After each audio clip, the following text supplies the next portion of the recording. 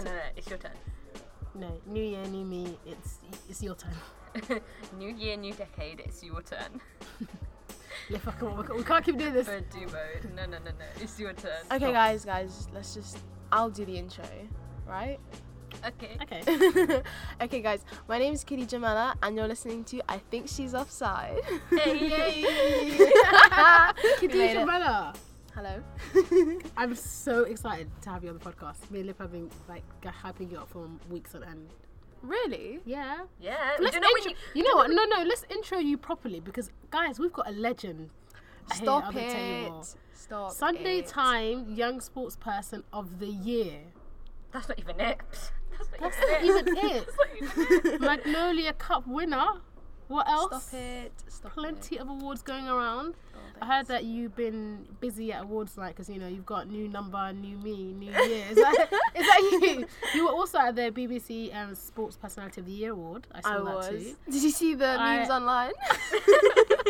We're gonna get into that. my God. We're gonna get into that later on. But Khadija, tell us, it's been such a crazy year for you. But let's rewind to life before. I said horse riding. You told me that it's actually not the correct term. So, It's more horse racing. horse racing. Yeah. So you're a jockey. Pretty much. I mean, I'm training at the moment to get my license, but the blanket statement is sort of jockey. But towards the end of last year, you were the first hijab wearing Muslim to win the Magnolia Cup, which is it's a charity horse riding jockey. No, It's a charity race. Well done. charity race. Yeah, it's a charity race, but basically, I don't think. Whilst I was training, they were documenting my progress. Yeah. And then the guy that was in charge of my documentary, he was like, "Hold on a second. Has anyone ever raced in a hijab before? Ever in the UK?" And then we all did a Google search to try and figure out whether there's been anyone. Yeah. And then they were like, "Oh wow, she's actually the first Muslim female to ride in the UK." So it just was kind of an accident that just happened. So it wasn't like you set out to be the first hijab. Oh, It was just no. I just love riding horses, and it just happened to be that no one's done it before. Oh. I didn't even know. I expected there was like some, I don't know, Sarah or Fatima out there. The typical So name. you've done it already. So tell me, but you only started that, considering you won the cup late last year. You only started professional, charity Semi, riding, yeah. semi-professional riding, a little bit before that. Yeah. I only started in April. That was when my full-time training started. Well, full-time. I mean, I was trying to do my A-levels, but as soon as my A-levels finished, I was into full-time training. But before then, I was just riding once a week at Ebony Horse Club, which was sort of like my the riding club in Brixton in London that I just love riding at. So it was like a hobby. So you say it's a hobby, but like my thing, so I grew up just outside London, and to me, like normal everyday hobbies are playing football, like maybe playing cricket at times. Like everyday sports sort of that like, people have yeah. heard of or you've done in your school system. But horse riding is quite unusual. So how did you manage to get yourself into that? It's a bit of a weird one because since I was really, really young, I've loved horses. I don't know where it came from. I think it was probably to do with, I don't know, I just loved animals, and horses just seemed so big and majestic, and like the thought of connecting with such a massive and powerful like animal was just really cool to me. And also I just thought the horses were beautiful. And we lived next to a stable for a bit ages ago when we lived in Kent. And then my mum and my dad took me to the stables once, and I loved it. But it was really expensive, so then when we moved back to London, it was really difficult to get to. And then we heard about Ebony Horse Club, which is in Brixton, and it's like 15 minutes away from me, and I cycle there all the time. And I signed up as soon as possible. I was on the waiting list for ages, but when I finally got in, it was really great because I actually learned to take care of horses as well as ride them. So how old were you when you first started? I started there when I was 12. Yeah. And then all my siblings joined, and it was just the Mella gang at Ebony. Like horse riding is seen as like an upper class thing. Yeah. Like when you look at horse riding, anything to do with horse riding, even Equestrian sports, yeah. Yeah. So that's like the upper class, middle upper class. So what was your look on that? Well, to me it was a case of, if it's something that I love, it shouldn't really matter what class I'm in. Mhm. But it was obviously an issue because riding horses is expensive, so it tends to only like reach people who are wealthy, which tends to be the middle class and upper class people. But that's why Ebony Horse Club was made, because it's a charity club, and the cost of riding horses is subsidised loads, and it allows people who aren't wealthy to ride horses. So that's why it's such an amazing club. That sounds so good. Like, when you were younger, did you ever think that you'd get into it like 100% like this? Like, I was very adamant that at some point I will be riding horses frequently, because I was so persistent with my dad. I was literally I told my dad I'll get a job and like make my own money to like share a horse in Bromley. And I was looking on like Gumtree, and because they have horses on Gumtree that you can just like share and loan. I'm laughing because I imagine you could buy a lot of things from Gumtree, and horses just isn't one of the things that I imagine. Maybe a rocking horse, would be one of the things I'd look for, but yeah, a no, horse. I genuinely was one of them kids. There's not even one of them kids, is there? I was just a kid that was on Gumtree looking for a horse to share. So, yeah. So before you started, I know when horse riding is a big part of your life, but before that, were you interested in any other sports growing up, or was it just primarily focused on that? No, I was into everything under the sun. Like, I played every single sport you could You're think one of those people. Yeah, I was one of the You're weird those kids that literally would spend every waking moment like trying to do some kind of nonsense sport. Like, my mum got my mum got really, like, she was really forward, and like she made me do karate when I was young, and that was the first main sport I did, and I did that for 6 years, and me and my brother reached black belt, and then I started teaching, and then I didn't really like teaching, so then I stopped. And then I did football for a bit, and then I did cricket, and then I did rounders and rugby, and then I threw javelin for Lewisham, and then I did rowing for 2 years. You've got a very impressive sporting CV. Like, you were adamant to be successful in one sport, regardless. Yeah. But yeah, my favourite sports had to be. I've just started boxing. Boxing is what I love at the moment. Nice. Yeah, a bit of a weird one. Next week we'll see, and you'll be like, yeah, lacrosse. Oh, I love polo. Oh, but that's it makes through sense Ebony. though. Oh, It makes okay. sense. Yeah, That makes sense. that's one of my favourite sports. You won't realise it, but it's actually really difficult. Well, Yeah. that's really cool. What about growing up, like in terms of your? Because I think me and Lip will talk about this a lot. I think there's this narrative around being Muslim or being ethnic minority that we're always breaking barriers, and we're always, the ones who are breaking the glass ceiling. We're always breaking something. Do you know what I mean? Like, it's never like we're not breaking a window with the football. Do you know what I mean? We're Something never like that, peacefully getting through life. Like, it's never like Yeah. because I think which is also, I guess, it's just part of the narrative. I think when someone sells you a narrative, you start to follow it through as well. Like, there's all this storyline about there is a lot of Muslims and ethnic minorities who aren't supported in their kind of career path, but growing up for yourself, were your parents quite supportive of you doing sports and encouraging? My mum was adamant that I get out of the house and do stuff. Like, from an early age, it was like swimming, let's go swimming, let's go out to the park. Like, both my parents were very like outdoorsy people. Yeah. On holidays, we had like a little camper van. We went around the UK to different national parks. Like, my parents are very outdoorsy people. Yeah. So that was sort of ingrained in my childhood and distilled as I was growing up, that I should be active because it's healthy. Yeah. And I feel like that's just basic parenting, and unfortunately some people don't get that opportunity, or their parents aren't there for them and stuff, but my parents were really supportive. I love that. I think that's so cool. Like, we always talk about parental support and how great it is. Like, my mum, although bless her, she's got no idea, like, half of stuff. She literally, like, if you say to my mum, what does Faduma do right now, she'll be like, I think she's a PE teacher. And I'm, you're a bit off the mark. Like, do you know what I mean? Like, it's kind of like close, but you're not really that close. But growing up, like, similar, like, my life was pretty much like, you had to be outside as much as you could. And I see. I'm not gonna lie, my mum thought of it as like the cheapest form of babysitting. Like, just That's yeah, what you know, like when you don't have need there's to a pay lot for of babies, kids. just get in the park and it should be fine. Yeah, and especially when there's like a lot of kids in the house. Like, I'm one of 4 in my immediate house, and it's kind of like, Oh, I see. oh, Yeah, there's let's just 4 of send us you as well. all off to like To a the football park, club, because like- it's so Oh, much I cheaper see, than hiring yeah. a nanny. So that's kind of how they did it. But no, it's really, really cool. So Plus, there's actually if you look for it, there's loads of clubs about that are free and have loads of activities for kids. So, okay, so we've spoken a little bit about your life beforehand. So, talk to me about when you started competing or when you were working towards competing for the Magnolia Cup. How was that process, and did you always kind of have that internal belief that you were going to win it, and were you expecting to do really as well as you did?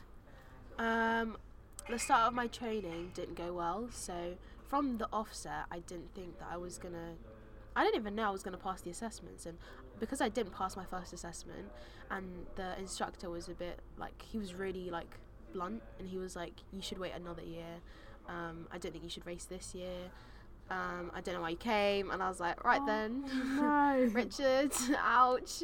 But in the end, I still thought that because of my horse and the amount of training, I just assumed that I'd be like 4th, 5th maybe. Obviously, like growing up, I was really competitive, but I didn't think that I'd actually win. So, Did it knock your confidence down? Like you thought, oh, I'll give it a go, and then someone that you thought might have your side actually. he was just a Doesn't. really brutal assessor, and like, what can you Okay. do? Yeah. I fair enough. mean, to be fair, what knocked my confidence a lot was like, as you're training, each horse you sit on responds differently, Yeah. and like, I wasn't picking up the horse racing sort of like skill very well, because like it normally takes years of practice to sort of understand what to do and what not to do, and race horses are so different to normal school horses. I didn't really understand it, and then when I got on these horses, they just like go nuts and then go crazy and like take off with me, and I just had no control. So I felt like, you know, if I don't have control, how am I going to race? Like, they're not going to let me pass. And that's what happened on my first assessment. I lost control, fell off, and it just was really bad. Like holding the horse at the beginning, is Yeah. that hard? On the horse I was on, it was it was fine, because Yeah. I knew Haviland was such a chilled out horse that he wouldn't do anything bad ever. Yeah. But there was so many other horses that I'd sit on, and like my arms would literally get yanked off. And there's a lot of horses that I've ridden, like in different yards, that were really, really strong and powerful. And like there was this one horse I rode in Epsom for a trainer called Simon Dow, and they had put the horse on like what's it called? What do you call I have no a idea. sedative? Oh, okay, there we go. what? Sorry. Like Oh, a sedative, yeah. Yeah. Sorry. The horse was on a sedative. Oh, And shoot. like, so it was doped up, so it was relaxed, and so it's supposed to be more relaxed than normal, Yeah. and chilled out, and I still got taken off with. Imagine if you didn't have that. Imagine where you would have gone. And that was just really bad. But yeah, racehorses are really strong. Some of them are really powerful. It's really hard to hold them. Like, I might sound ignorant here, but when I look at jockey riding, it looks simple to the eye. It's so not. But then, like you just said, it's hard to just hold the horse. Imagine the horse moving with momentum, how hard that would be as well. I guess that's with other sports though. Like if you think about the concept of football, All we do is kick as a ball. a concept, it's literally like you kick a ball, which is But there's a lot more going on. into a massive net, and Yeah. there's one person standing in the middle with like 11 scattered, 10 scattered people on the pitch. So, and you like it's all sports. I think when you think about them, it sound like a very easy concept, but there is a level of skill to each and every sport. So, I'm not surprised you found it difficult at first, and I think it's really impressive the fact that despite how your first assessment went and how disheartening that was, you still kind of thought, no, I'm going to do this. And then you came back and obviously you went on to succeed on it. But how was that process having to come back for the second? Did that kind of make you a bit hesitant in your second test, or a bit more, or did you feel better prepared? I felt uneasy, I think, because of the fact that so many people had invested so much into me and my story, and like there was so much riding on it. Like I felt like getting a second chance was such a big deal, and if I messed up my second chance, then I would have been like so gutted.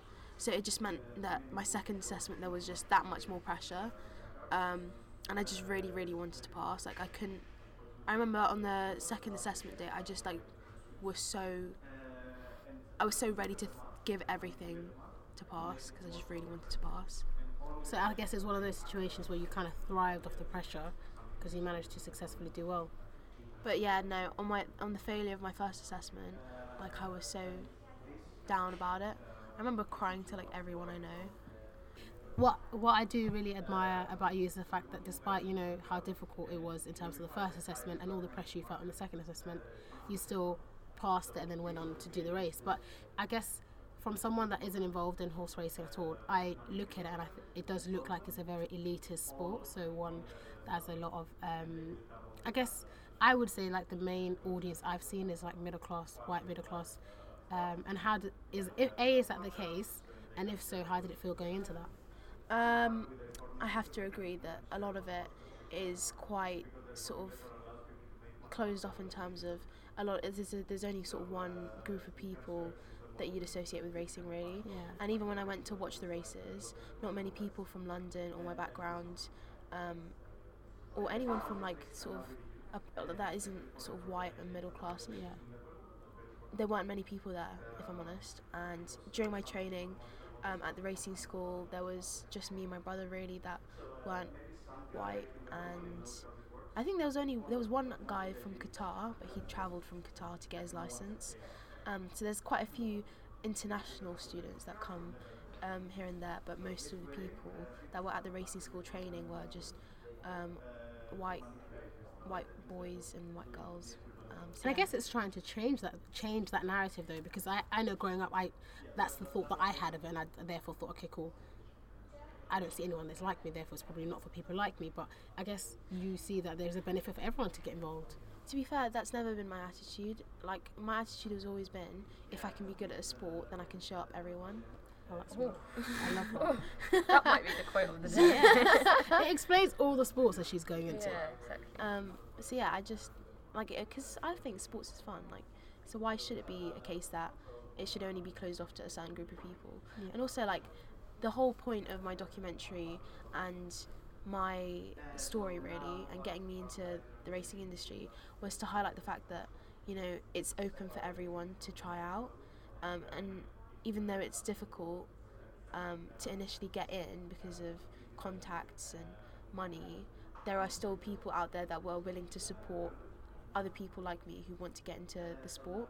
And I think people have highlighted the fact that it's quite closed off, but that's not a case that the people within racing are opposed to other people coming in. It's just a case that it's just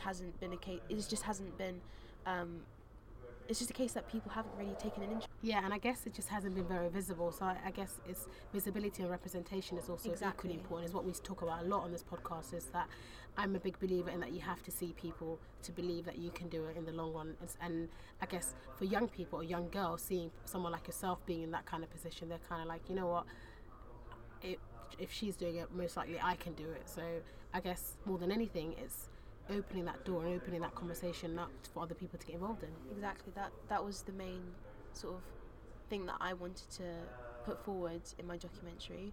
And there's lots of young people that are growing up and who could potentially be the next Olympian or potentially be the next Grand National winner. You never know. There's lots of untapped talent, and it will make diversifying sport will only make sport more entertaining and better, and generally bring more people together. And sport is about bringing people together as well as you know the actual sport itself. So I think it's really important. Like, what can be done within the sector by the governing bodies to ensure that those from disadvantaged backgrounds could have more access to your kind of sports, I guess? There are multiple things that need to be done, and I've been asked this question by the Great British Racing Committee, because they've been working towards trying to increase the diversity in rate.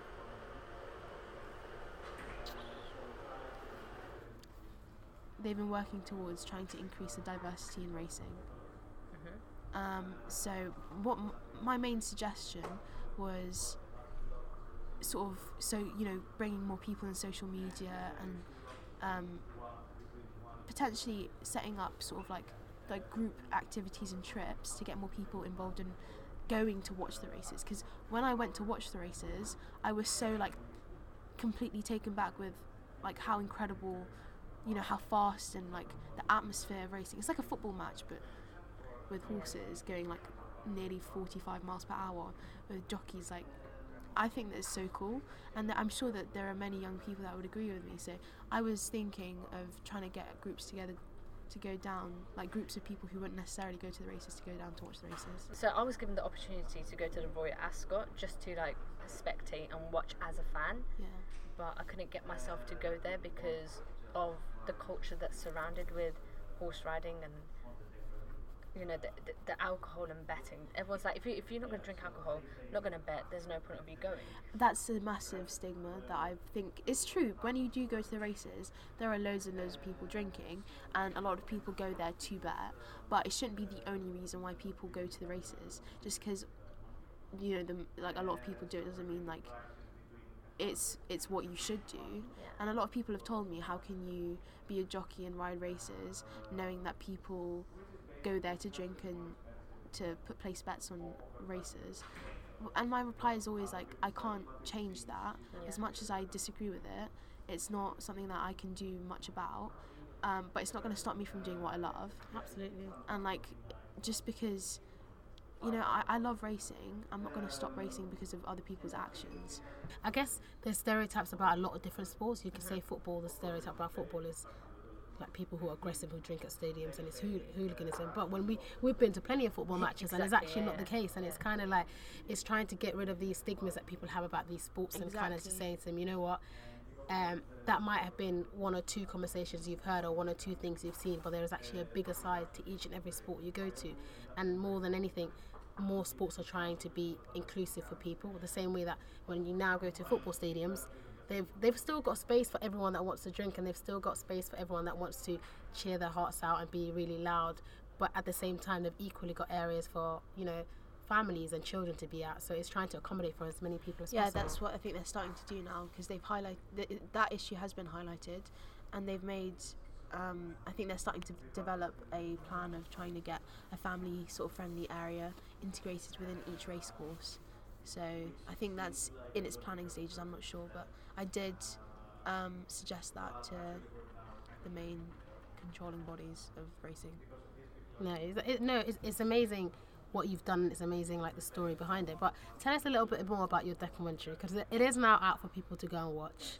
How was the process of filming that and getting that all together? And obviously it does follow around your process of learning, pretty much going from being a non-horse rider to suddenly going into a competition with ex-Olympians. So how did that go? The documentary was definitely fun, but also a bit weird, because I feel like it's difficult watching yourself on a TV screen or on any screen, but seeing like the raw bits of my training, because there were shots of me that I had to do like physical assessments, and I was like and then I had to watch it back and I was like and then there were bits where like I had phone calls after my assessment after I failed, and then they had to record that bit too, and they had to record every single bit of my journey. So it's partly like it's amazing, but at the same time it's a bit invasive, because it's like you want to share the good bits but not the bad parts sometimes, which is but even so it was definitely worthwhile. And it was just a bit different having a camera crew following you around. I mean, I loved the guys that were filming. At points it was a bit difficult, because like I'd be knackered, and they'd be like, can we do that again please? And I'm like, no. But they captured some amazing bits of my story, and I'm really, really grateful that Ollie Bell, my manager, and the crew came together to make the documentary, because if they didn't, no one would really know the depth of my story, really, because it would have not been documented at all. But yeah. Do you think the documentary and you being visible out there in the horse racing world has now brought a new fan base? Like, so the people that would not normally watch horse racing to now be fans of the sport? I feel like, I've been getting loads of messages from young girls that have not been really they have not really had an interest in horses or horse riding. They've been like, how do I try it out? And I'm like, well, this is exactly the response I wanted. And I feel like it's now developing a different crowd. And I've even ended up talking and messaging people who have already been in the racing or riding industry that I didn't realise. Like, I made a friend that rides at Nikki Henderson, and she's half Pakistani and half Bangladesh. Ooh. And she's been riding there for 3 years, but she hadn't made it as a jockey. She's just been work riding, and she got in contact with me, and I was like, oh, so there are young girls out there from different backgrounds who do train, and it was just like a case of realizing that there are other people out there and that there can be more. So yeah, it was interesting response, I think. So But I think overall positive. Yeah, honestly, it's been amazing. I found out about it straight like after. I remember reading the story on the BBC just before you did your race. So I know Miriam Walker Khan quite well, and she was the one that She shared the story, and then obviously I saw it post then. But I guess it's one of those things is when you see people you identify with, you just support them off the back of because you identify with them, and you're kind of like. And it's like, oh yeah, I've totally got her back. I mean, I've got no idea what she's doing, but I know she's gonna ace it. And it was that kind of like blind support kind of that you have for people, just because you're like, you know what, I'm so pleased that there's someone out there that's kind of as hot as cliche as a stereotype is, kind of going out and breaking way and making things happen. But I guess it's not just horse racing is what you do. Like, you're pretty much, which I find crazy, you still have the time to do this. It's like you're at university and you're doing engineering. It's been a rough couple of weeks, that's all I'm saying. University gets like that. It really does. People said to me, first year is like, it's calm, Easy, yeah. first year is fine. No, it isn't, not for engineering students. I don't even get a reading week. What is a reading week? What? You've been robbed. Uni is all about a reading week. You love a good I don't actually think I did any reading in any of my reading weeks. I don't think I did, but no reading weeks. It was just slap bang, you go do some maths. What's the response been from friends, and I guess have you had like people at university that have known this about you? But my friends have always been like, they always knew I was that weird horse riding crazy girl. Yeah. But like the fact that I won, they were like, yeah, that does not surprise me. That doesn't surprise me that she's got a documentary about her and her horses. All the friends that knew me, they were really like happy and supportive of everything and proud of me, but they were always like, we already know, like it was gonna happen at some point. It's one of those things your friends see your success a lot earlier and a lot before you do. They're like, I was obviously messaging all my friends through my training, and I'd be posting about it, and they'd be like, she's still on them horses. And then they see the camera crew, and they're like, oh, right, so now it's a thing now. Now she's got cameras with the horses. And then I think after a while, they were just like, oh, she's got a little project going on. Yeah. And it just got to a point where I was like, oh, she's got a project going on, okay. And then when I did the race, and then there was media attention, all my friends were like, oh damn, she's doing that thing now, like it's a proper thing. A big deal. Wow. But yeah, it was quite weird because I ended up making contact with people that heard my story, like old family friends and like family members from like Algeria that I hadn't spoken to in ages. That had from Algeria? Yeah, they're tuning in Algeria, and they got a Facebook message about my race, and they were like, "That's my cousin." That is mad. Yeah, I ended up connecting with so many people. Worldwide, could you? Come on. International. That is crazy. But yeah, and I ended up talking to so many people that I hadn't spoken to in ages because they were like, "Was that you on the news?" And I was like, "Maybe." Maybe the humbleness, maybe. So, I've already spoken about your awards and all your accolades from this year. So, Sunday Times Sports Young Sportswoman of the Year. That was a mad day. Listen, I cried. Listen. I'm listening. Tell me. It was weird. I went with my sister, and then I bumped into Dina Asher-Smith, and Ellie Simmons just walked past me, and I was like, "What is going on?" We're crying right now. Okay, I just want you to stop for a minute, cool. because you know who I bump into? I bump into my mum on the high street. I bump into my dad. I bump into like my friend Hannah. I do not bump into Dina Asher-Smith. Like, what in the world? And then, oh my god, and then she obviously got her award. Yeah. And she mentioned me in her speech, and I just broke down. I just What? cried. No, because so I got my award, and it took me by surprise because I've been nominated for 2 awards so far, and none of them I got. Yeah. And then the Sunday Times I did get, and I was like, whoa, I'm getting an award. Wait, what? And then I got my award, said my pathetic speech because it was so bad, and then I left the stage and had a quick interview, and then I went to sit back down with my sister, and my sister started like messaging everyone, taking photos, and then Dina Asher-Smith is getting her award, and then she was like, yeah, I'm really glad to finally meet Khadija Mella, and I was like, what? She knows your name? What? Me? Yeah, me. And then I just started crying, and then she's like, why are you crying? And I was like, oh my god. You're an Olympian. I've got on that list. But yeah, that was So probably casual. like So casual. I cannot believe it. Now and then I bumped into this other Paralympic athlete. She's an absolute like legend. But she's my age, so it was really cool. And her name is Alice Tai. Alice Tai is actually like a golden girl. I met She's her, so lovely. I met her once before. She's been collecting awards for time. What I find mad is like nobody really knows about I know. how amazing this girl. It's Like, because she's so quiet and humble about herself. I'm like, sis, you better scream it from the rooftops. I'll scream it for you. Yeah, exactly. I was like, you're doing biz. You're doing amazing. Yeah. And because I bumped into her a couple of times at these different events, I ended up making friends with her. And I talked to her a lot. And only now do I realise how much of a big deal she is. Because she's so, like, humble about it. But, yeah. I've been meeting so many incredible people. And, yeah, it just feels so weird. Because, like, I mean, I met Katrina Johnson-Thompson as well at the BBC Sports Personality event. And I was like, oh, my God, I remember watching you, like, do your ting on the Olympics when I was young. Ting, you know.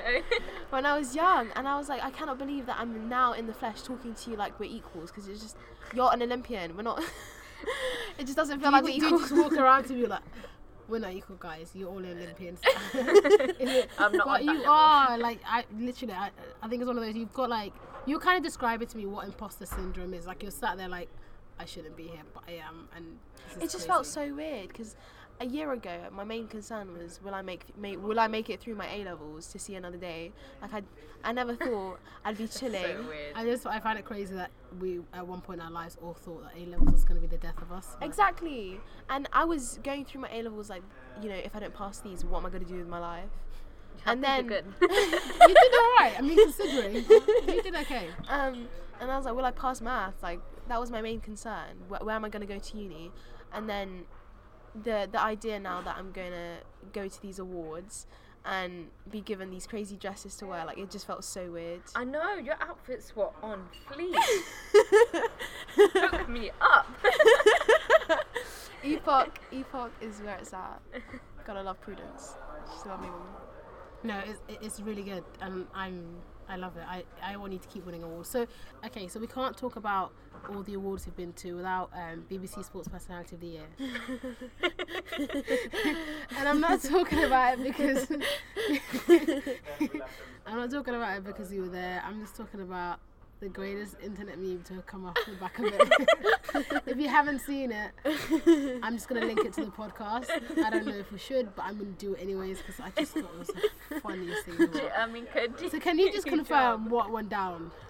Okay, so they were just announcing sort of like highlights of the year, and she went. It went from like the world's strongest man to me, and then she was like, and now here we have the first hijab wearing jockey, and I was like, what? Sis, what? I was dying. I was on Twitter. My No, feed was the full of thing it. is- Yeah, go on. The thing is, I didn't hear exactly what she said. All I heard was a stumble, and I was like, oh, it's fine, whatever. Like, she's human. And then when I got home when I woke up the next day, I was like, wait, why am I on like Urban TV? It was everywhere. I can't tell you the amount of people that send me that meme and they're like, can you believe it? No, I got a mad amount of messages on Twitter, and I was like, what's going on here? And then I opened my Twitter account, and there was just like reaction videos of my like little clip on BBC, and I was like, wait, what? That's me. I'm a meme. I got so gassed about the meme, I forgot what was going on. Okay, but we're laughing about it now. But how was that? Like, how did you? I mean, because obviously you didn't hear it at that point. But how was it? When looking I back on it? listened to it again, I just thought it was so funny. Like, I still think it's funny. Before, I was like, it's just kind of, it really raised, I know she made a mistake. She was just trying to say jockey and hijab, and it just turned into job, and like, I feel like, which is very close to something else that we don't want to talk about. yeah, and it was obviously misinterpreted as jihad. But Okay, I that's feel something like, else. I don't know for sure what her intentions were, but I'm going to assume the best in people, and that she made a mistake, and she did apologise about it afterwards. But it could be a case that we hear so much on the news that, you know, Islam is always associated with jihadist group or ISIS and jihadists that Yeah. it becomes like a sort of like a Subconscious thing, Yeah. that you just associate Muslim and Islam with jihad. I don't know. I'm not a psychologist. I can't really break down her thought process there. I honestly think it was an honest mistake, but Yeah, it was a very funny it was honest just mistake, a I'm very not gonna lie. not well timed I at all know, mistake. I thought it was absolutely hilarious. I thought it was hilarious too. All my I friends. I did feel for you there because I kind of saw your face turn a bit, and I was like, I don't know if she's worked it out or whether she's just genuinely like, it was one of those, like, she was introducing you, so I thought maybe it was just kind of bringing your kind of like speaking for pose. Yeah, up. I did I was like, ooh. And then Oh. I was just like, smile and wave. And, Smile. oh, Yeah, literally. that was quite a moment. It's quite funny. All my friends found it hilarious. How was the rest of the experience though? And That's what I'm saying. That day was incredible. Like, just again, just chilling with Katrina Johnson Thompson after the, because obviously there was the main event, yeah, and then afterwards there was like a social type thing going on, and like Ben Stokes was just, we had a chat, and I was like, this is not happening. Obviously I bumped into so many incredible sports persons. Did you bump Do you need into like a Bill Gates as well? No, Like casual, no? Just, I don't know. It was a I busy just- night. do you need like a +1 to one of these? Like, I'm available. My schedule's really flexible. I'm not gonna lie to you. Oh, Like, your mum already knows freelance me. Might and as well that. get me along. do you know what it is? You I know- don't know. You know, my It's quite family far, isn't it? always Isn't fights it- for like when I'm Isn't gonna it plus in one there. Aberdeen or something like that? It was in Aberdeen. Yeah, I think that's quite fast. I'll take you next time. We'll go You together. take me- Yeah, we'll go together. calm. Cool. +1. You find your own place if I. Mate, I go with the I'm cathedral. going there. No, but I'm. I think Haviland's +1. Jokes. No, but I think it was an incredible kind of end for you for the year anyway, in terms of yeah, all the 100%. successful stuff that you've done throughout the year. But going forward, because as much as I said, I don't know how you're going to top all of that. I feel like the only way you can top it is just to go on and win loads of races after that. But I don't know, what are your plans? Because I know you're in university and it can't be easy doing both. But what are your plans moving forward? Obviously, going into races and winning them is easier said than done. Lots and lots of jockeys, they ride horses, like, I don't know, 5-6 horses a week, maybe 2 or 3 a day, Yeah. and it may just be that they only get 2 winners a week. Like, it all varies. It depends. The jockey industry is quite difficult like that, but it's a very full-time sport. You have to be in it full-time to sort of become a proper jockey, and because of uni and trying to keep up with everything, I just don't think it's going to be feasible in the next 2 years or so to actually become a proper jockey and carry on. I do keep riding though. I've been going to different yards, and I've gone back to see Haviland, and I've ridden Haviland, but I want it to be something that I just keep doing because I enjoy it. I enjoyed the competition obviously because that was great, but I feel like if I keep doing that and keep training at that level, I'm not really going to enjoy it. I do plan, hopefully in the future, to take a license after my university, and maybe do some races then when I've graduated. But I just don't want it to affect my education, because that's something that I've always worked towards. I've always wanted an engineering degree, and I love racing and horses, but I'm not gonna let it get in the way, if you know what I mean. Yeah, no, I think you're making a very sensible grown-up choice there in terms of wanting to put your education first now, and it doesn't take away from the experience you have, and it doesn't take away from the skill set that you have in terms of being such a good horse rider as such. And I think more than anything, we always say it, we're still in football, not because we're going to be professionals anytime soon, but we're in football. Who because knows? Jamie Vardy, Sorry. he was a late bloomer, so okay. anything can happen. Alright, it blew by what? Like 25, 26? Is that where we're heading? Anyway, yeah, but I guess like we always say, we're in football because we just love football, and it's like for us, it's just having the odd kickabout here and there. It's just as important as going out to watch games on a regular basis. But I guess if you're involved, it's always going to be good.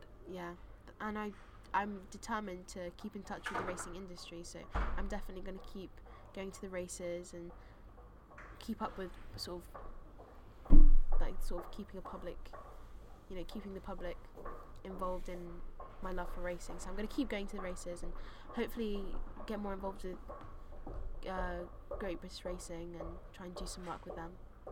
I feel like we could just keep talking forever because Yeah. it's just A, your story is incredible, and B, we just have so much to talk about in terms of like the sport you're doing, how it's bringing other people into it. But I guess for you, what's kind of one piece of advice you have giving to kind of out the audience, or I guess for, if a young person was to come to you today and be like, what advice would you give me going forward?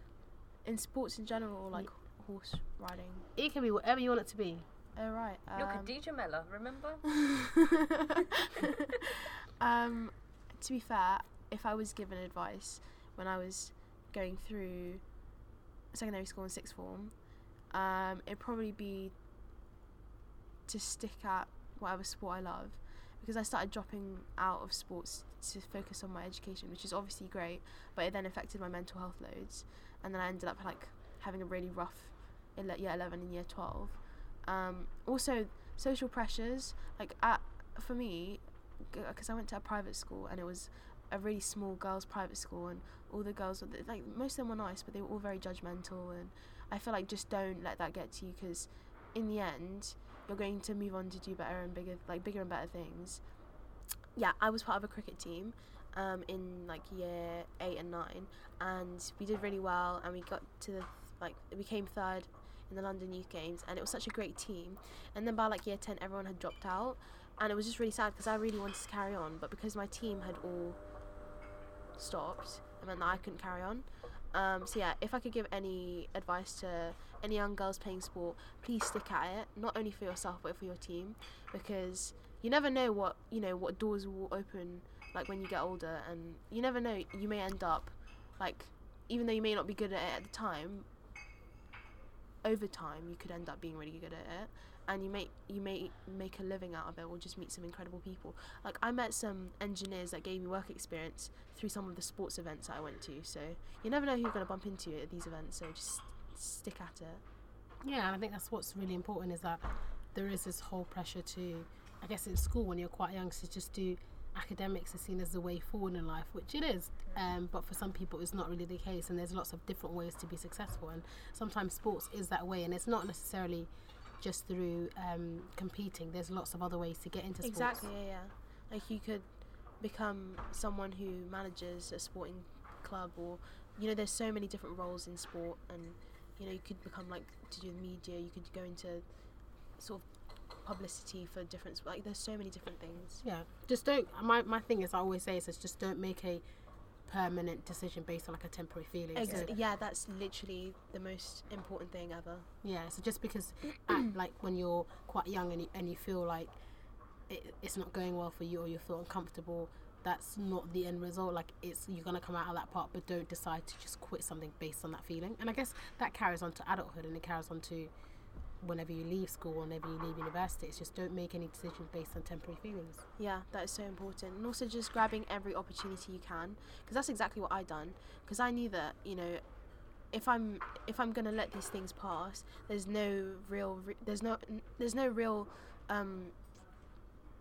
like, I can't be sure that there'll be another amazing opportunity around the corner to sort of like make up for what I've just missed. And it's just so important to grab every opportunity by the horns. Like, if you gave up during that test before you succeeded the second time round, I would have never raced. Exactly. Or if I gave up because I fell off a horse earlier on in the year last year and broke my coccyx and I couldn't walk. And then 2 weeks later they were like, "Do you want to race?" And I was like, "But I can't walk." Weird enough, that was my first experience with horse riding. I fell off a horse when I was about 9, and it was like, and it wasn't even like racing or anything like that. Someone was actually holding onto it, and I fell off, and then like I dislocated my elbow, and I refused to ever go back on one. Yeah, I could have been pro, guys. I'm just saying. That could have been me. I let you have it, obviously. You got to. Yeah, no. 2 weeks before I started my training, I just couldn't walk, and then they were like, "What do we do?" Oh God.